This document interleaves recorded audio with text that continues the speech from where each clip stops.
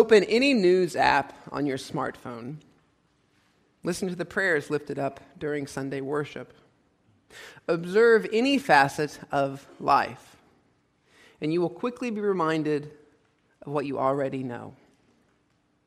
Siloam was not the last tower to fall, and Pilate was not the last person in power to harm or kill another person.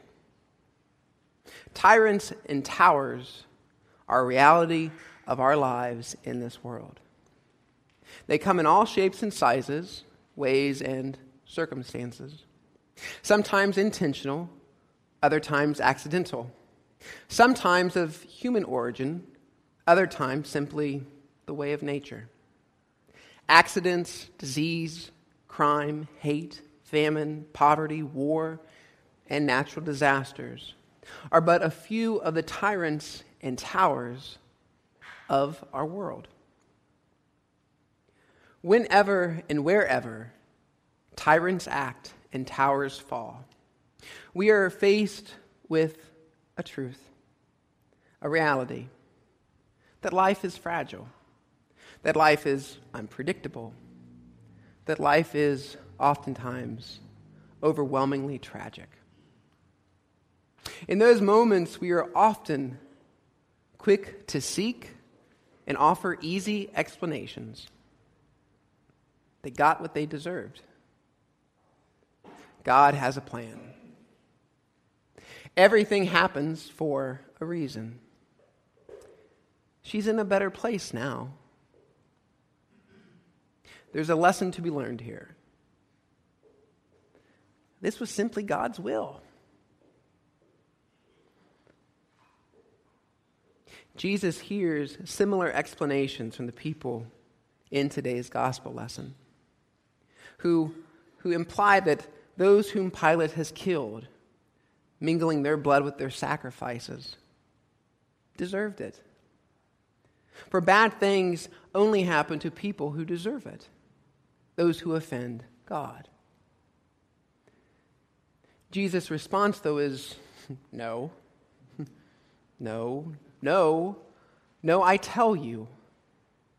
For this kind of thinking and this kind of rationalizing in the face of tragedy is too simplistic. It is too trite. And it is certainly not of God. That is not who God is or how God acts. Because the truth is, the reality is actions and choices have natural consequences. Sometimes those consequences are tragedy and suffering. Other times those consequences are prosperity and joy. Good things happen both to good and bad people every day. Bad things happen to both good and bad people every day. Tyrants and towers and God show no partiality. That is more than clear in Jesus' statement. Unless you repent, you will all perish just as they did. Unless you repent. I have a deep suspicion that is not what the people wanted or expected to hear from Jesus. I cannot, and I certainly cannot imagine Jesus' story of the 18 people killed by the tower with the words, unless you repent, made things any better. Imagine if one day you came to me and you said, my mother's died, or my best friend has cancer, my husband has lost his job. Would you be thrilled and comforted if I said to you, unless you repent? Would you? If so, let me know. It will make my job so much easier. Of course you wouldn't, unless you repent. I mean, let's just be honest here. Jesus' words are not helpful in any capacity. They're not helpful. They offer no explanation and no comfort. Unless you repent is not what we want to hear in the midst of tragedy and suffering. Jesus, though, doesn't always tell us what we want to hear, does he? More often than not, Jesus confronts us with what we need to hear. Today's gospel is not about pastoral care. He's not trying to comfort or heal anyone. He is not acting as their pastor. He is being pure prophet in this moment. Prophets speak hard truths. Truths we often don't want to hear. Jesus is looking with insight into the condition of our lives. He's making a diagnosis, and he's offering a corrective. Prophetic words challenge us. Prophetic words oftentimes scare the hell out of us. Prophetic words oftentimes make us feel guilty and angry because they speak a truth we are not wanting to hear or to see. Always they grab our attention and show us a new direction to a new life. Unless you repent, you will all perish just as they did. Because the truth is, tyrants act and towers fall every day. At the heart of today's gospel lesson is the fig tree.